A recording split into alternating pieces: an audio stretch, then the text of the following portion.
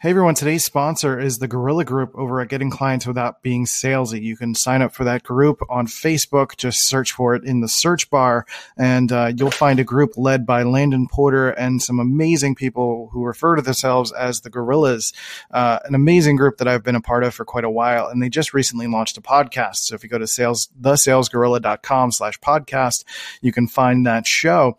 They will give you all of this great, amazing information about how to start a sales conversation, how to qualify your clients effectively, how to develop your ICA, your ideal client avatar, and sign up for their workbook and learn how to speak and learn and think like your client so you can effectively communicate with them and really make the sales part the easiest part of what it is that you're trying to do. So go sign up at thesalesgorilla.com/podcast. Hey everybody, C-Note here, and welcome to Dopamine, the show that is like Dr. Evil, worth $1 million. Not really, I wish. But that's the plan. Maybe not $1 million. That's a little unrealistic. But, like a few hundred would be cool. I don't know. I don't know what this show is going to eventually be worth. I have no idea. I'm just going to keep making it and see if it becomes more of a thing.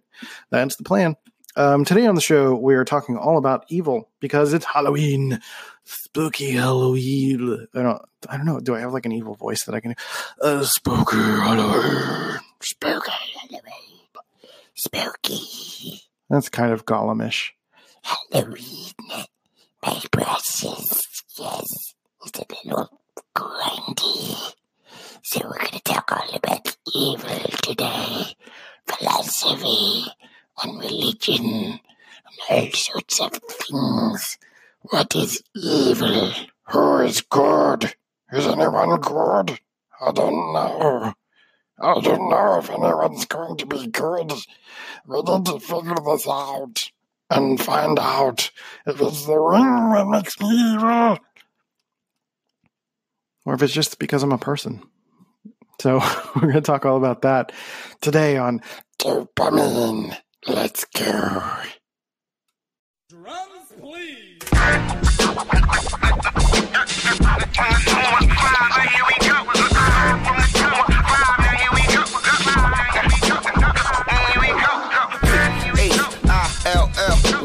North, west, south, west, side, right, now here it is. Hello, everyone. Welcome to the Halloween episode. I don't know what voice that was, but it's my favorite. I'm going to use it from now on. Welcome to Dopamine. It's kind of just like an old man, not really like a scary thing. It's just like, I need my glasses. It's a good time. Today on the show, happy Halloween, by the way. I hope you have some plans. You're going to enjoy the holiday because it's my personal favorite holiday. I love it for multiple reasons. Because it's in the fall, which is my favorite season.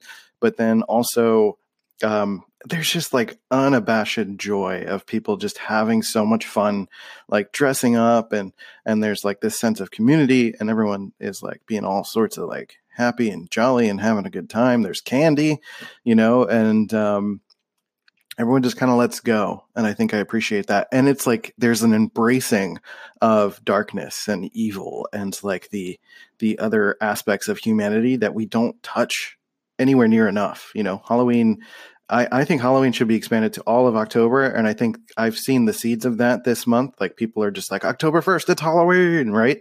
I would love to celebrate Halloween the entire month. I wanted to do it this year, but like money hasn't really allowed us to like decorate and really embrace it in our space. So I think we're going to transfer that energy into Christmas and try to embrace that as well, which is the total opposite, which actually Christmas kind of drives me nuts, but it's fine. But I love Halloween because like we kind of embrace these feelings of like, human capability when we like watch horror movies and, dress up as like creatures or fun things or whatever. It's just like you get to kind of learn the inner imaginations of people come out. And I really love that. I think that is my favorite aspect of Halloween. It's just like people just are sharing who they are and really putting themselves out there. And that kind of leads me to today's concept. I wanted to talk about evil and what does that really mean? And how does that relate to people? Like, how does it relate to everyone in everyday life, right? And how does that relate to mental health? Because there are all sorts of perceptions of what evil is. And I think at the end of the day, well, we'll kind of Tarantino this, because I think my end sort of verdict about evil is that it's all about perception. It's that humans, whether or not you want to take religion into account, which we'll talk about at some point, because I have like Wikipedia stuff pulled up that is really fascinating, that evil in itself is all about perception. It's like, because usually the person that is performing the evil is not seeing it as evil in the moment, right? They are acting upon something that has happened to them, or something that they've like kind of bubbled up, or there's something there's some result of aspects of life that has led to this moment, right? Like, I don't believe anyone's born inherently evil. And some would argue that even psychopaths are not that, because there are proven studies that it's about brain wiring, and that there is something going on that is removing emotion from the equation, and empathy and all of that stuff, right? Because like cognitively, psychopaths are capable of understanding someone's motives and understanding, the usage of emotions and all of that stuff. But they don't have the ability to put themselves into someone else's perspective, which I think would be like a clear definition of what evil might be. But at the same time, like, this person who is a psychopath does not have the choice to be a psychopath, right? They're not born with that choice. So does that make them inherently evil? Are they born an evil person? Because even a psychopath is not someone that is like, they have tendencies to commit violent acts, but there's no guarantee that that's going to be the case, right? We hear psychopaths as like, serial killers and people that are in horror movies and stuff. And they are like, really, they can be seemingly like frightening per people to be around, but it doesn't mean that they are going to be violent. As far as I know, I'm not 1,000%. They have probably a higher violence tendency than most human beings, right? So, again, not a psychologist here, so don't take my word, grain of salt and all that stuff. So go look it up yourself, to be sure. But as far as I know, the definition of psychopath, like, because of the brain wiring aspect, does that make them evil? Or does that make the acts that they commit evil, right? And even the acts that they commit would be evil in relation to what is socially acceptable. Because there have been times in society, in all of human history, where like there have been one side of a big ordeal where killing was part of like their society, and they might not have seen killing as a bad thing, right? Or rape or murder of any kind of that sort of stuff. They might not have seen that as a bad thing. So does that make them objectively evil? I don't know, because who is in charge of objective evil, right? And it gets into this sort of meta thing, right? Where you start to think of like, what actually is evil. And I think that gets tricky when we don't know for sure a source of creation or power, or if there's sentience involved in that, right? If there is a evil designation, because one of the things that I read is that like a good point was brought up that like a snake has venom, and because the snake has venom, does that make the snake evil? And then the snake biting someone in defense of itself, does that make that evil? Or a snake killing a rat for its consumption, does that make it evil? Right? And like a man will view a snake as evil because it's dangerous to him, right? But it doesn't necessarily mean that the snake itself is evil. Same way with like a lot of human to human interaction, especially like there's like the Me Too movement and all of this stuff.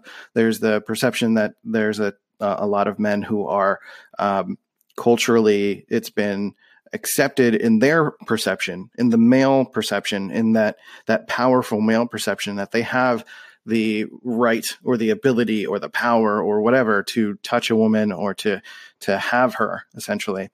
And society only until recently has it started to become more normalized we're very much in the process, starting to become normalized in the sense of like, that's an evil act, right? Trying to force yourself onto a woman, like many would say that, yes, of course, rape is like an evil act. But that's not always been the case. That's not always been the perception.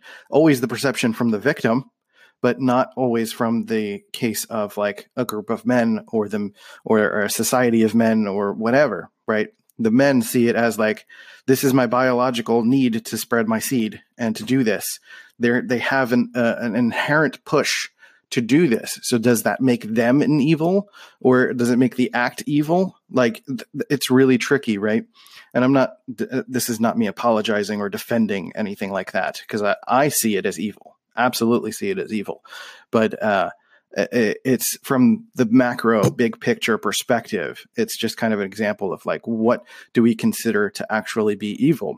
Is evil an inherent, existing, all encompassing thing? Like if humans didn't exist and we didn't have the level of sentience that we have, do creatures see other creatures as evil or just scary, right?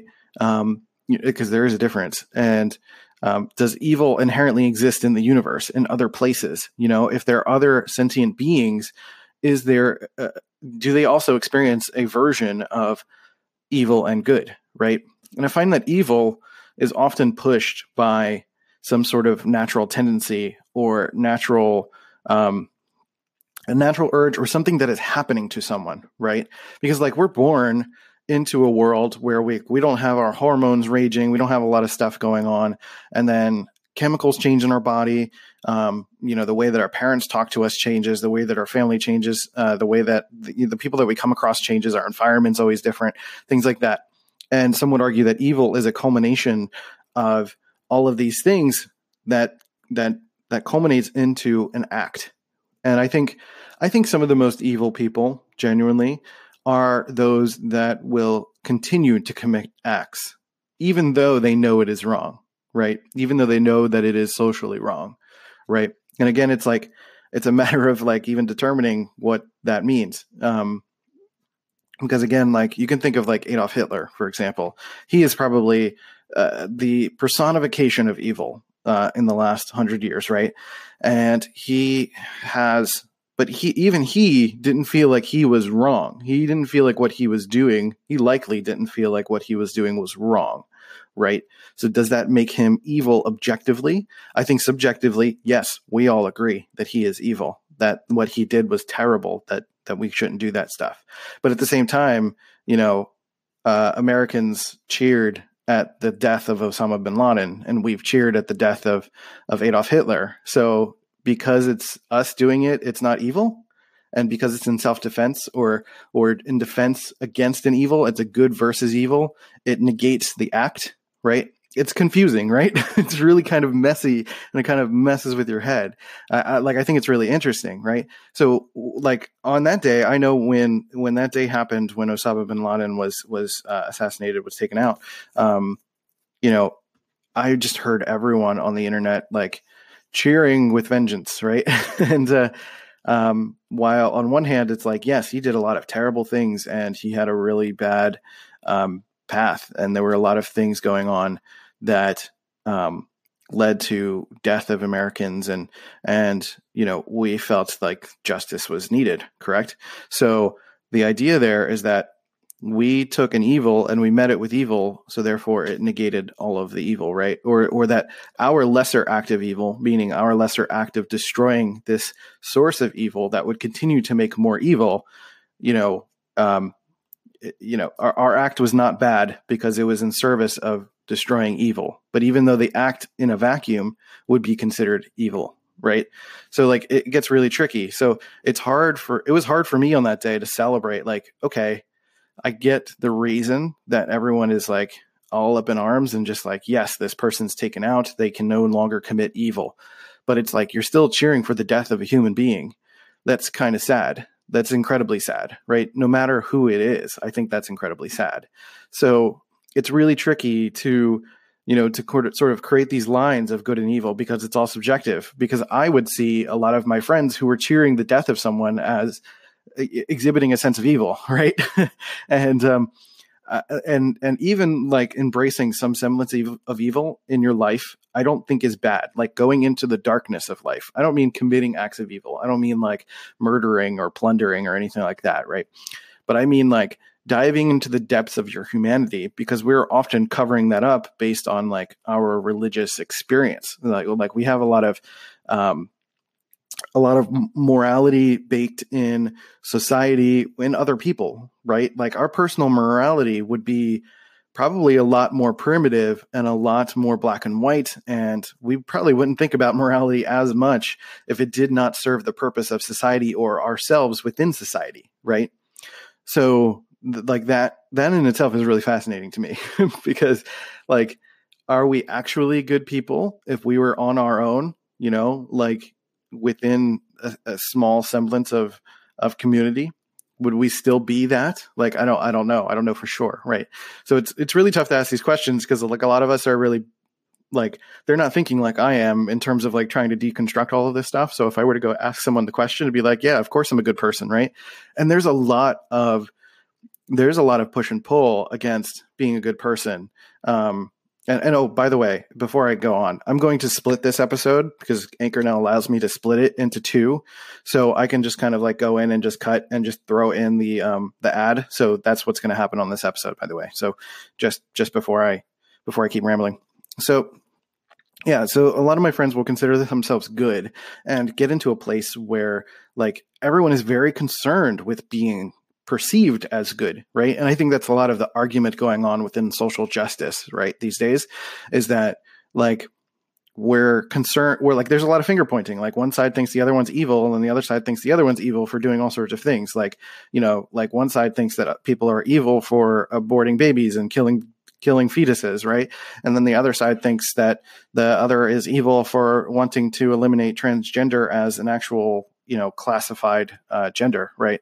So like a lot of this is all about perception and, you know, worldview. And a lot of that is based on religion and personal views and things that we have all grown up and become, you know, based on our location, time of birth, you know, like where we are in society, our social status, all of that stuff, right? And it's like, it's all this mishmash of craziness that creates one side versus the other. And it doesn't like objectively what is correct. I don't really know. Right.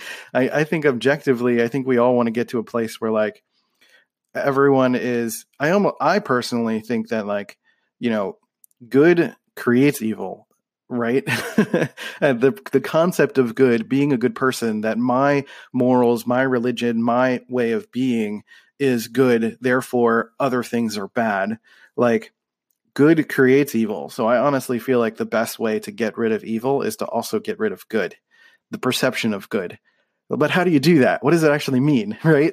That's such a, you know, it's getting all sort of meta here, but that's the way that I think about things. So I guess I'm just being open and sharing with you that, you know, and kind of letting go of, I think what that actually means is letting go of us being correct and someone else being wrong. And again, that's more of like the extremes, right? But it's hard because like that's baked into who we are naturally as human beings. So again, does that make us good or evil naturally? I don't know. I think at the end of the day, we're just trying to protect ours, right? Like I'm just trying to get mine.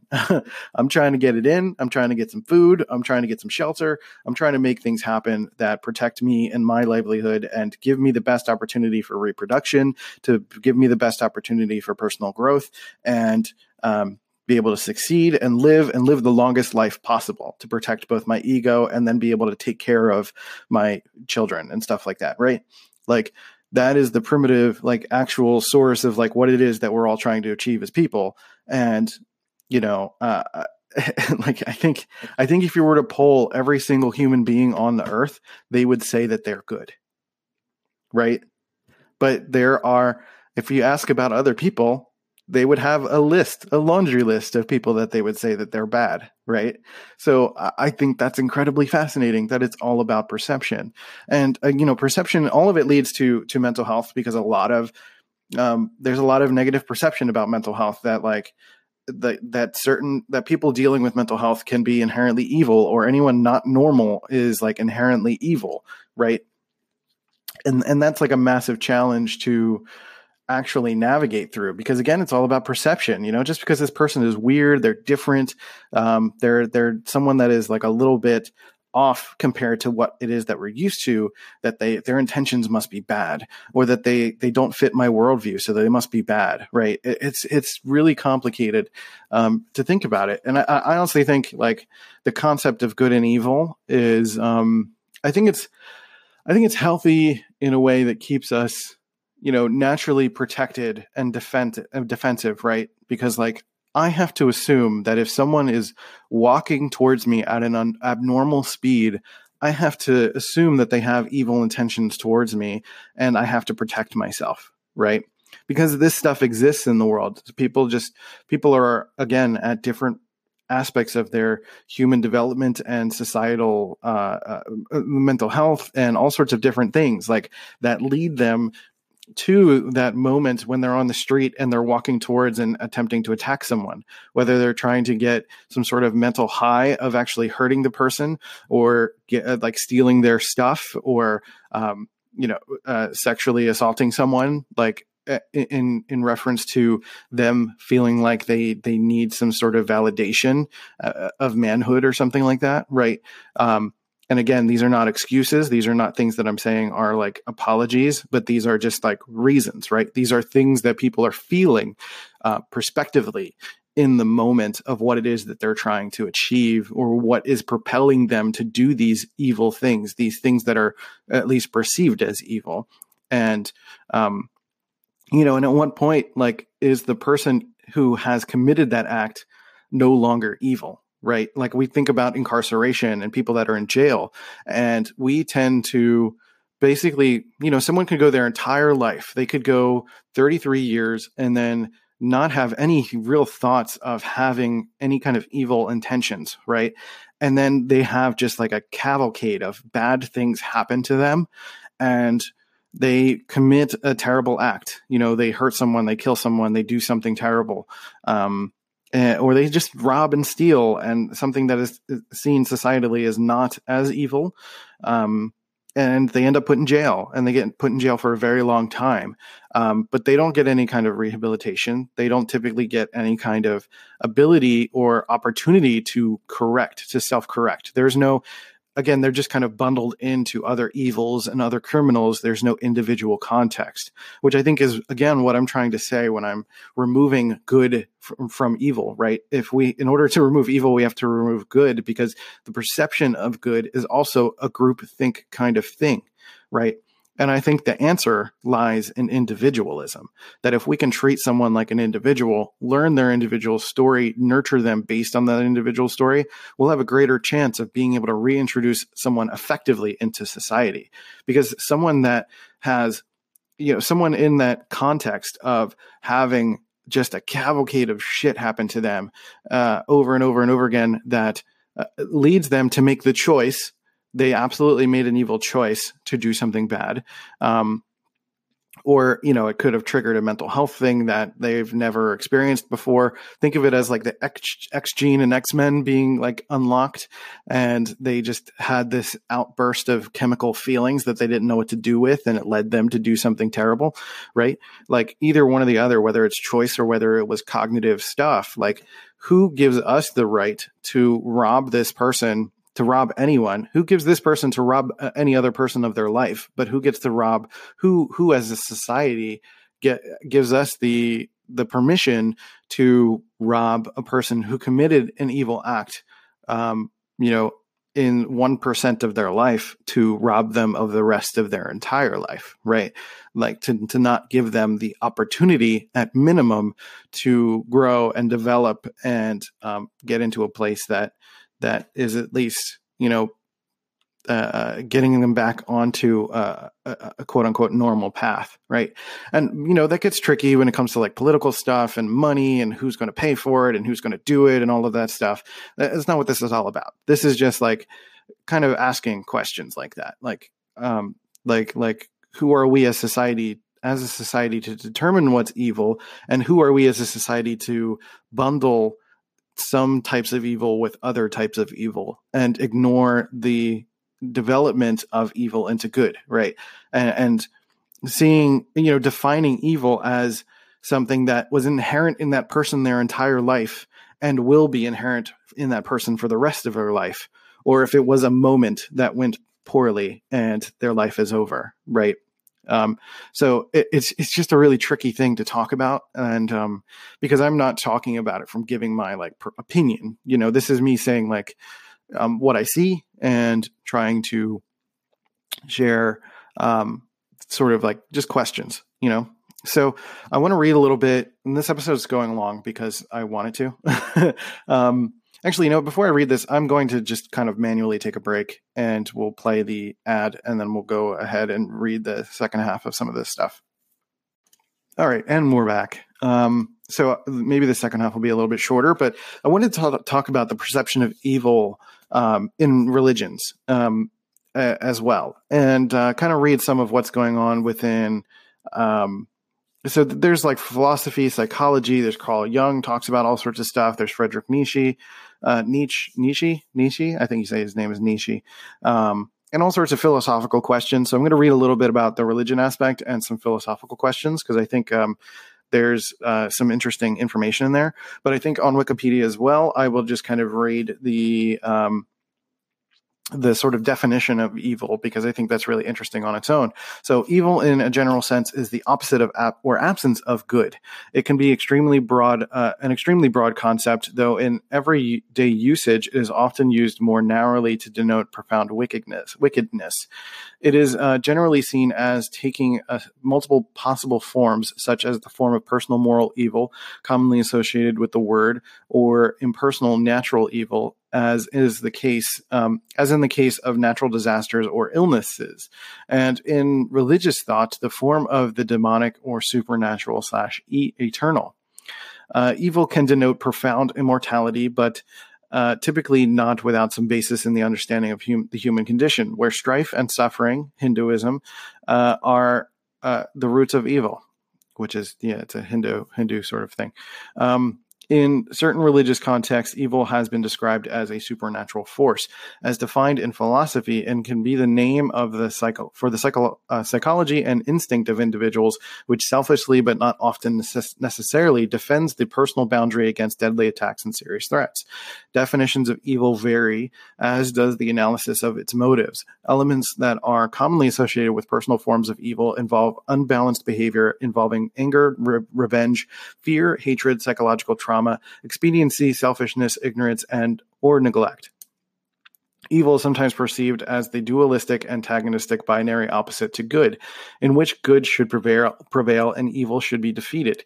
In cultures with Buddhist spiritual influence, both good and evil are perceived as part of an antagonistic duality that itself must be overcome through achieving nirvana. I guess I'm a Buddhist. The philosophical questions regarding good and evil are subsumed into three major areas of study: metaethics concerning the nature of good and evil, normative ethics concerning how we ought to behave, and applied ethics concerning particular moral issues.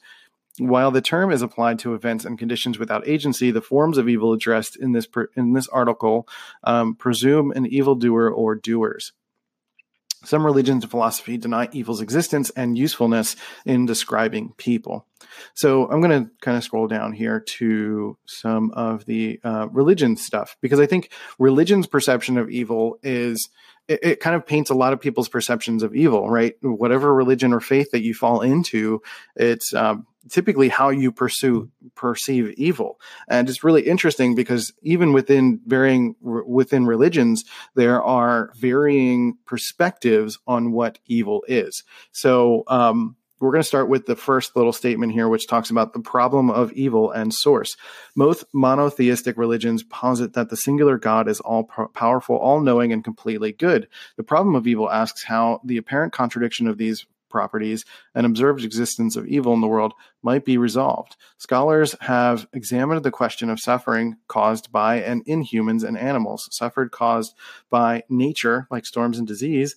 These religions tend to attribute the source of evil to something other than God, such as demonic beings or human disobedience. Polytheistic and non-theistic theistic religions do not have such an apparent contradiction, but many seek to explain or identify the source of evil or suffering. These include concepts of evil as a necessary balancing or enabling force, a consequence of past deeds, karma, or as an illusion, possibly produced by ignorance or failure to achieve enlightenment. Non-religious atheism generally accepts evil acts as a feature of human actions arising from intelligent brains shaped by evolution, and suffering from nature as a result of complex natural systems simply following physical laws. Which is kind of a lot of what I was talking about kind of just simply following sort of like our physical needs and desires and all of that stuff. I guess I'm falling into a type and I don't really realize it, but I don't know. I don't think of myself as like I don't follow a religion, and I don't even consider myself atheist. So I don't know. I'm kind of trying to marry a lot of different religious perspectives, but at the end of the day, it's all my perspective. And that's kind of where I kind of land, is like, what I think is what I think, right? So we're going to start with the Baha'i faith. The Baha'i faith asserts that evil is non-existent and that it is a concept reflecting lack of good. Just as cold is the state of no heat, darkness is the state of no light. Forgetfulness is the lacking of memory, ignorance, the lacking of knowledge. All of these states are lacking and have no real existence. Thus, evil does not exist and is relative to man. Abdul Baha, son of the founder of the religion, in some answered questions, states, nevertheless, a doubt occurs to the mind. That is, scorpions and serpents are poisonous. Are they good or evil, for they are existing beings? Yes, a scorpion is evil in relation to man. A serpent is evil in relation to man, but in relation to themselves, they are not evil, for their poison is their weapon, and by their sting they defend themselves. Thus, evil is more of an intellectual concept than a true reality. Since God is good, and upon creation, he confirmed it by saying it is good, Genesis 1:31, evil cannot have a true reality. Which kind of falls a little bit more into where I'm at, but either way. Come on, mouse, where are you? Okay. Ancient Egyptian religion. Evil in the religion of ancient Egypt is known as Isfet, disorder/violence. It is the opposite of Maat, which stands for order, and embodied by the serpent god Apep, who routinely attempts to kill the sun god Ra, and is stopped by nearly every other deity. Isfet is not a primordial force, but the consequence of free will and an individual's struggle against the non-existence embodied by Apep, as evidenced by the fact that it was born from Ra's umbilical cord instead of being recorded in the religion's creation myth. So, yeah, I don't know. I don't know what to say about any of that. That's a little bit more like Greek mythology-ish, I guess. But I don't know, what isn't? Buddhism. The primal duality in Buddhism is between suffering and enlightenment. So the good versus evil splitting has no direct analog in it. One may infer from the general teachings of the Buddha that the cataloged causes of suffering are what correspond in this belief system to evil. Practically, this can refer to 1, the 3 selfish emotions, desire, hate, and delusion, and 2, their expression in physical and verbal actions. And for more, see 10 unvirtuous actions in Buddhism. Specifically, evil means whatever harms or obstructs the causes for happiness in this life, a better rebirth, liberation from samsara, and the true and complete enlightenment of a Buddha. What is evil? Killing is evil. Lying is evil. This is a quote, by the way. Quote, what is evil? Killing is evil. Lying is evil. Slandering is evil. Abuse is evil. Gossip is evil. Envy is evil. Hatred is evil. To cling to false doctrine is evil. And all these things are evil. And what is the root of evil? Desire is the root of evil. Illusion is the root of evil. That is by Gautama Siddhartha, the founder of Buddhism, which is basically saying that everyone's evil because everyone does that. That's a bit much in my eyes, which I think is really interesting. Again, by the religious perspectives, is that there is a range, right? There's a range of moments being evil versus like we are all evil. right? And a lot of people are going to be very uncomfortable with thinking one way or the other. Hinduism. In Hinduism, the concept of dharma or righteousness clearly divides the world into good and evil, and clearly explains that wars have to be waged sometimes to establish and protect dharma. This war is called dharma yuddha. This division of good and evil is of major importance to both the Hindu epics of Ramayana and Mahabharata. This is hard. And the main emphasis in Hinduism is on bad action rather than bad people. In the holy text, Bhagavad Gita speaks of the balance of good and evil. When this balance goes off, divine incarnations come to help to restore this balance. No comments there. Sikhism, the adherence to the core principle of spiritual evolution, the Sikh idea of evil changes depending on one's position on the path to liberation. At the beginning stages of spiritual growth, good and evil may seem neatly separated. Once one's spirit evolves to the point where it sees most clearly, the idea of evil vanishes and the truth is revealed. In his writings, Guru Arjan explains that because God is the source of all things, what we believe to be evil must too come from God. And because God is ultimately a source of absolute good, nothing truly evil can originate from God. Nevertheless, Sikhism, like many other religions, does incorporate a list of vices from which suffering, corruption, and abject negativity arise. These are known as the five thieves, called such due to their propensity to cloud the mind and lead one astray from the prosecution of righteous action. These are attachment, greed, wrath, lust, and egotism. They have Sikh names, but I'm not reading them. One who gives in to the temptations of the five thieves is known as manmukh, or someone who lives selfishly and without virtue. Inversely, the gurmukh, who thrive in their reverence towards divine knowledge, rise above vice via the practice of the high virtues of Sikhism. These are selfless service to others and meditation upon the divine name. There's a lot of interesting stuff in there. The five thieves are fascinating: attachment, greed, wrath, lust, and egotism. And, I find this aspect of like the propensity to cloud the mind and lead one astray from prosecution of righteous action. That makes me think that, like, I think evil is attached to the notion of something that, again, kind of keeps people from continuing to make more people, right? Actions that will essentially lead to someone not finding an effective mate, someone who is not going to effectively make more people, raise more people, and continue to spread those values, right? And it's not necessarily about not killing someone, but like killing someone means, less people, right? Which is like kind of hard to talk about, but at the same time, like that's just kind of, I think that's like the human primal sort of look at it, is like, you're killing a person. We need that person. We need more people. We need humans. You need to reproduce, that sort of stuff, and pass along our egos and our religion and all of the things that we've come up with, etc. Right. So I find religion to be a culmination of egos, but that's going to be another podcast probably. Let's talk about Islam. We're getting to the big three next. Islam, Judaism. Oh, why did I screw that up? And Christianity. Christianity is the most interesting because I have the most experience with that, and I'm probably going to be the most cynical with that. So prepare yourself. Islam, there is no concept of absolute evil in Islam as a fundamental universal principle that is independent from and equal with good in a dualistic sense. One should not, although the Quran mentions the biblical forbidden tree, it never refers to it as the tree of knowledge of good and evil. Within Islam, it is considered essential to believe that all comes from God, whether it is perceived as good or bad by individuals. And things that are perceived as evil or bad are either natural events, natural disasters, or illnesses, or caused by humanity's free will. Much more the behavior of beings with free will.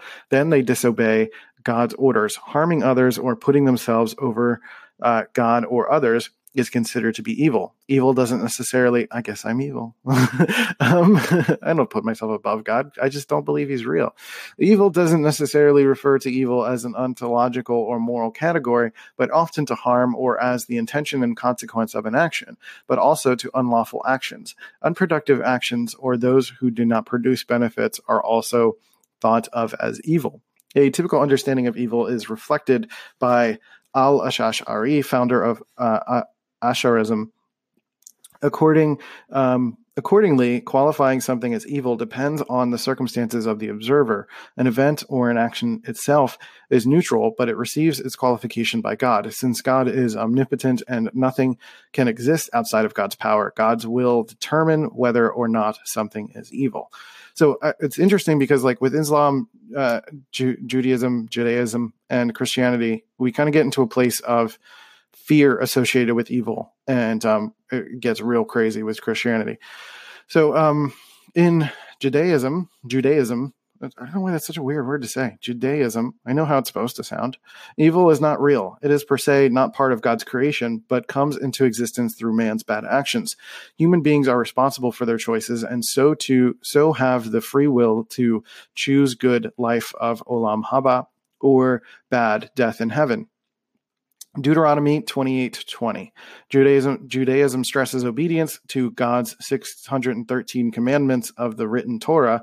See also Tanakh, and the collective body of Jewish religious laws expounded on in the Torah and Shulchan Aruch. I'm tired of trying to pronounce this stuff. In Judaism, there is no prejudice in one's becoming good or evil at the time of birth, since full responsibility comes with bar and bat mitzvah, when Jewish boys become 13 and girls become 12 years old. So you're just blaming it on horny kids, blaming it on puberty. Puberty messes us up.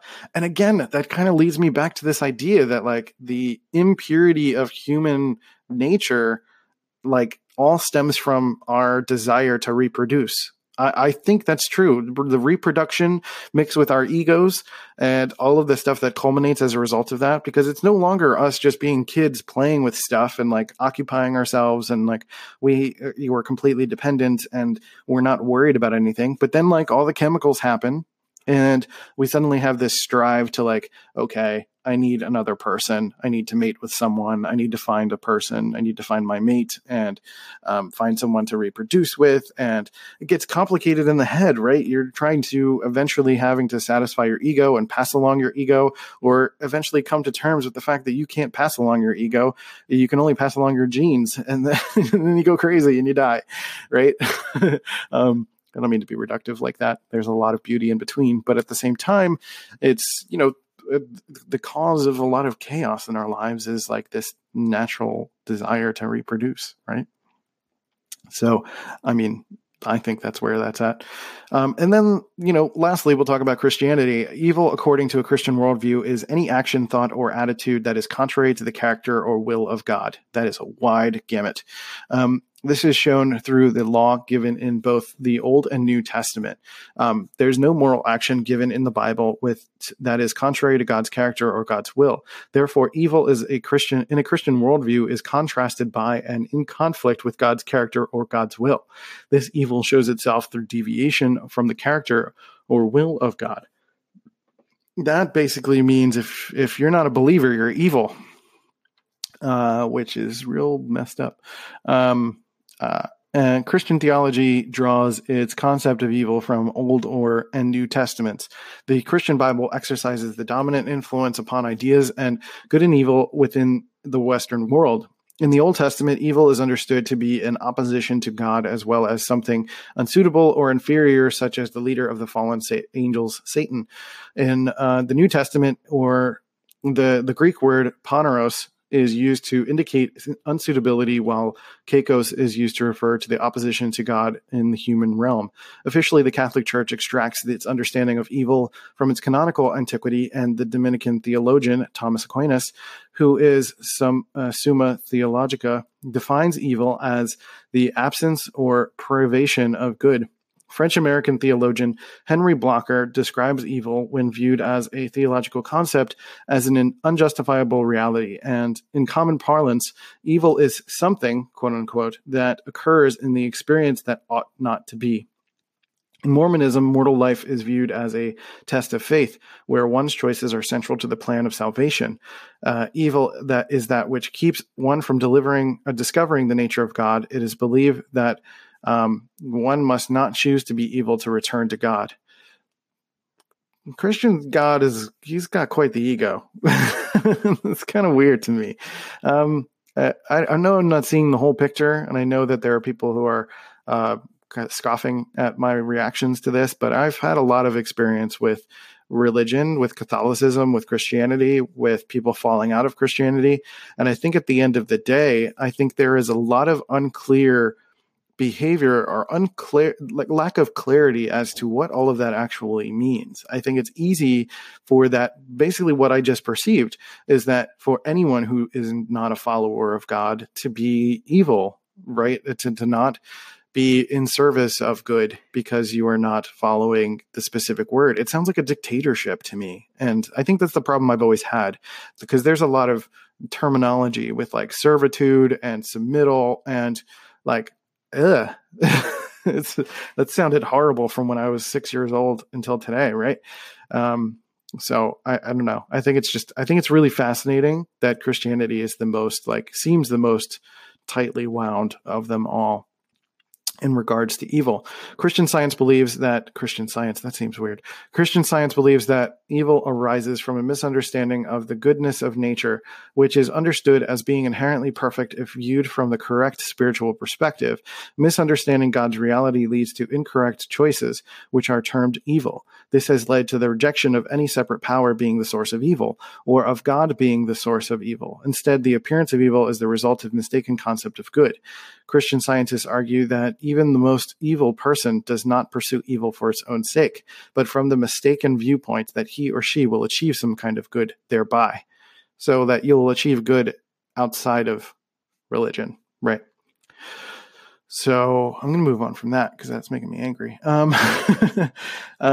Questions of a universal definition. There's like a few more things I'm going to read here. I know this is a very long episode, but I think it's important, so I'm going to keep going. A fundamental question is whether there is a universal transcendent definition of evil, or whether evil is determined by one's social or cultural background.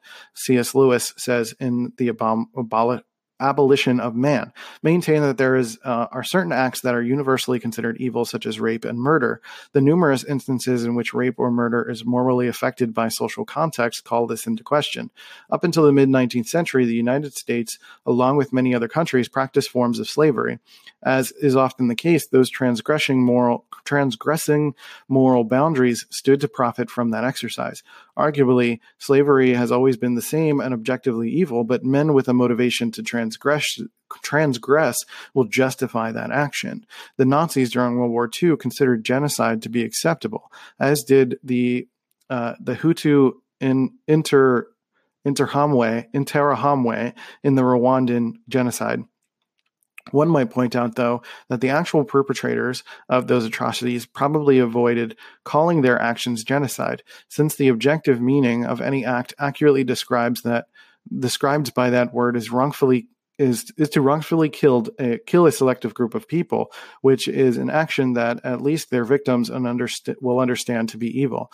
Universalists consider it evil independent of culture and wholly related to acts and intents. Thus, while the ideological leaders of Nazism and the Hutu Interahamwe accepted and considered it moral to commit genocide, the belief in genocide as fundamentally or universally evil holds that those who instigated the genocide are actually evil. Hitler considered it a moral duty to destroy Jews because he saw them as the root of all evil, all of Germany's ills and the violence associated with communism. Osama bin Laden found it moral to kill all Christians and Jews because he saw Islam as under attack by Western and U.S. influence, accusing the U.S. and Israel of forming a Crusader Zionist alliance to destroy Islam, and considering U.S. troops in Saudi Arabia infidels in the land of Islam's two holiest sites. He therefore considered non-Muslims and Shiite Muslims are evil people intent on destroying Islamic purity and therefore heretic. Given his mixed record of efforts to give Cuban people free of charge healthcare and education, as well as opposing U.S. hegemony, I don't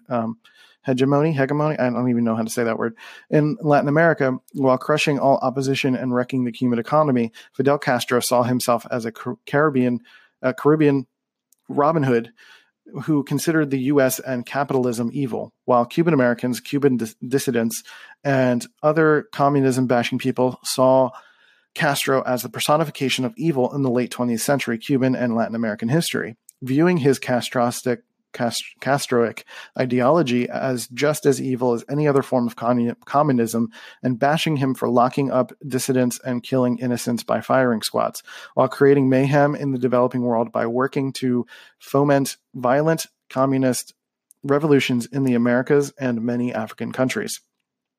So, basically all of that kind of stems to what I was talking about before, like the idea that, like, you know, these few cases are of people who have created heinous acts, like mass culturally accepted acts of evil, essentially.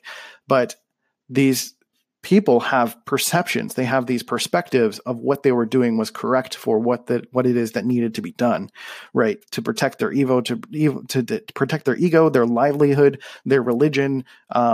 It's to them, it was seen as a mass level of self-defense. So is that objectively evil? I mean, I think, again, I agree that it's evil. I think those are all terrible acts. And I think there is no amount of justification that can allow someone to be killing people and doing something to that effect. But objectively, I just don't know. Like if there is an absolute law that is not just a culmination of multiple religions, but an absolute law of the universe that says this is evil and punishable by some external force like karma or something, then that would be the case. But as it stands, it is all about perceptions of humans and how humans view the value of murder, essentially. All right. So there is one more thing I want to read about the usefulness of the term evil. So this is the final thing. I apologize. This is a long episode, but I think it's really interesting. So I don't know. I'll stick around and see how many people like this sort of thing, because like philosophy and psychology is all my jam. So, but and since it's Halloween, I think talking about evil is appropriate. So usefulness as a term. One school of thought that holds that no person is evil and that only acts may be properly considered evil, psychologist and mediator Marshall Rosenberg claims that the root of violence is the very concept of evil or badness. When we label someone as bad or evil, Rosenbaum claims it invokes the desire to punish or inflict pain. It also makes it easy for us to turn off our feelings towards the person we are harming.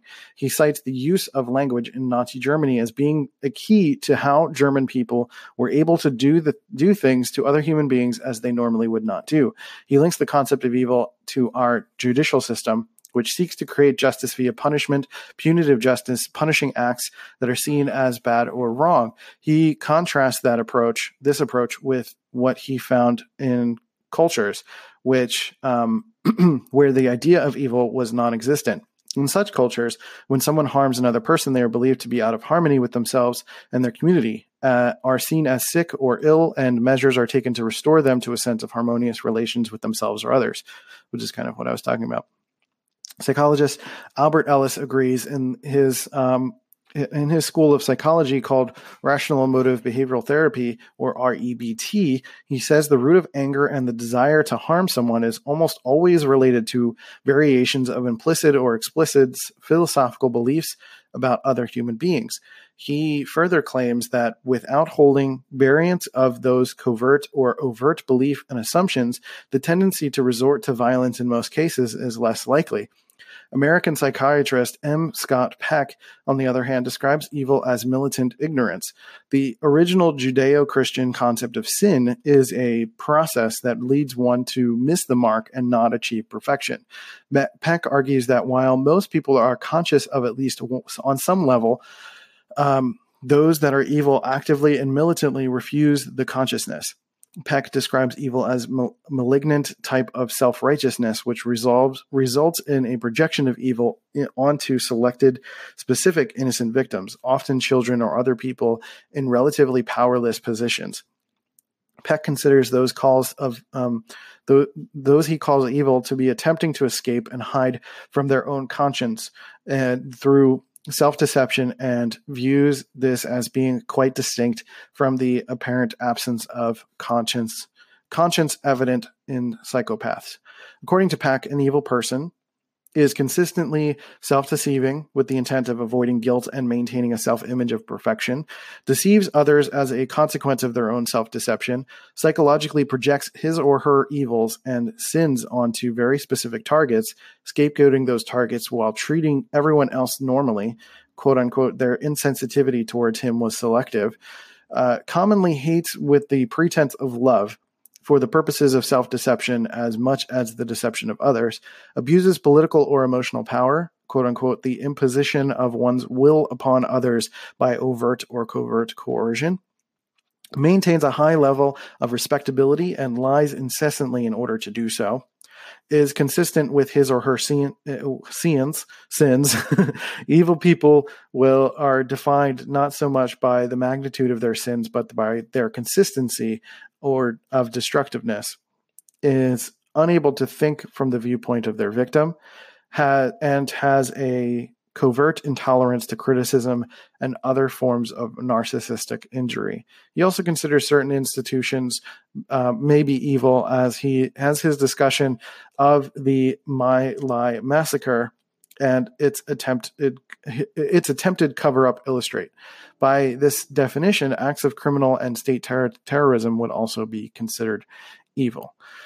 Okay, so there's a lot there. I think at the end of the day, I do agree with a lot of these things. I think the persistence of coercion and deception and taking advantage of powerlessness and all of that would fit the definition of the human perception of evil, right? I would agree with that. And I think some of the problem though lies in the mass perception of what is evil, right? When you talk about like protections of like industries and states and things like that, like there are people within those, right? And giving a caricature to certain countries or religions or whatever kind of creates a broad picture.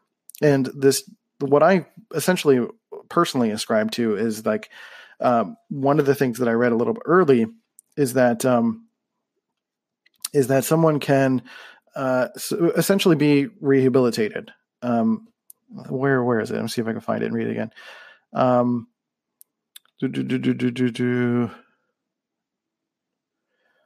Right. In the cultures where evil was considered non-existent, when someone harms another person, they are believed to be out of harmony with themselves and their community, are seen as sick or ill, and measures are taken to restore them to a sense of harmonious relations with themselves and others.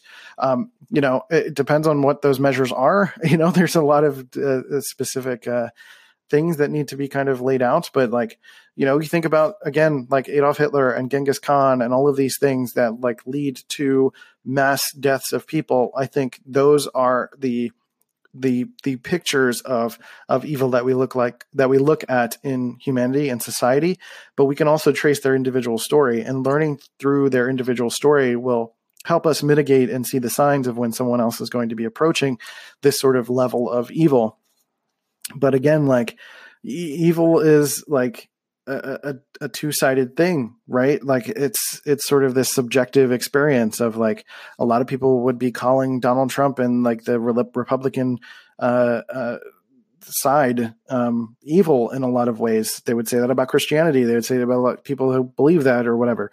And the same would be true on the opposite side. People who are just wanting to be a little bit more open sexually, or be those who are basically using language and all sorts of finger pointing, they could be considered evil, right? Like it's all about perception. So it's really tricky. It's really crazy. But at the end of the day, it's like, I think it's all about protecting ourselves, protecting our ego, protecting our personal interests, and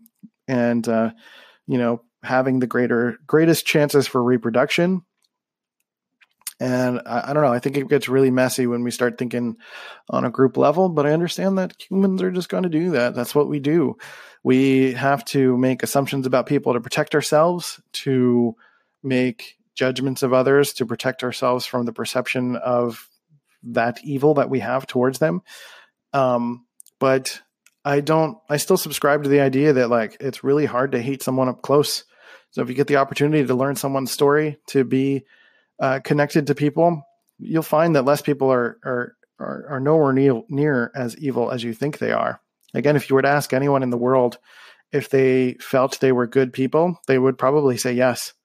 Very few would people would say no. They might say like, yeah, I'm kind of a jerk, but I don't know that they would call themselves evil, right? So it's a really interesting concept. It's really tricky. There's a lot here. I'm exhausted. I'm going to wrap this up. This has been a very long episode, but it's Halloween. It's my favorite holiday. So thanks for listening. Thanks for being here. I appreciate you guys.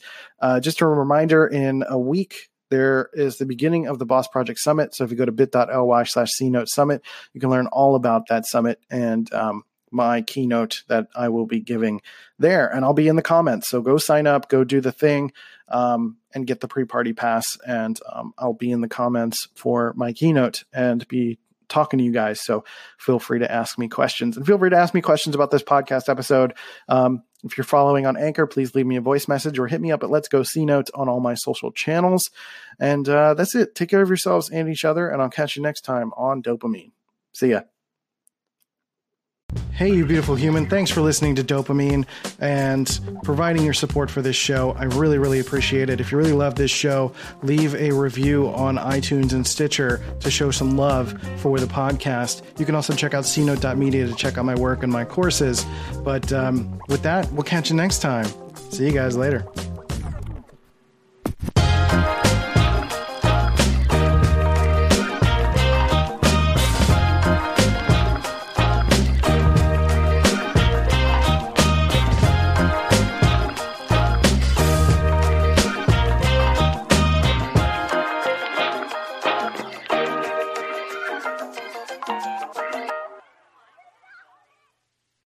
All right, one of today's sponsors is my friend Katie Schweitzer, who is a part of Guilt-Free Families, and she is just amazing at helping you learn all of the little things that you can think about when it comes to raising your children. A lot of us kind of go through sort of automated assumptions of what it takes to be a parent, and there are always things that we can do to improve that process of being a parent and our perspectives and things that we instill in our children. And she specifically wants to help anyone who has children 4+ months to toddler age, 3 or 4 years old, who is suffering from exhaustion, tired, can't focus on any kind of work because their children are not able to sleep at bedtime.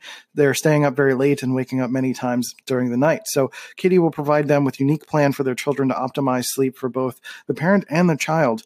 So go to www.child-parent.com/sleep, download the free sleep tips thing, and set up an appointment with her, and she'll get you through it. She's the real deal. She's so good at it. So again, go to child-parent.com/sleep and go check it out.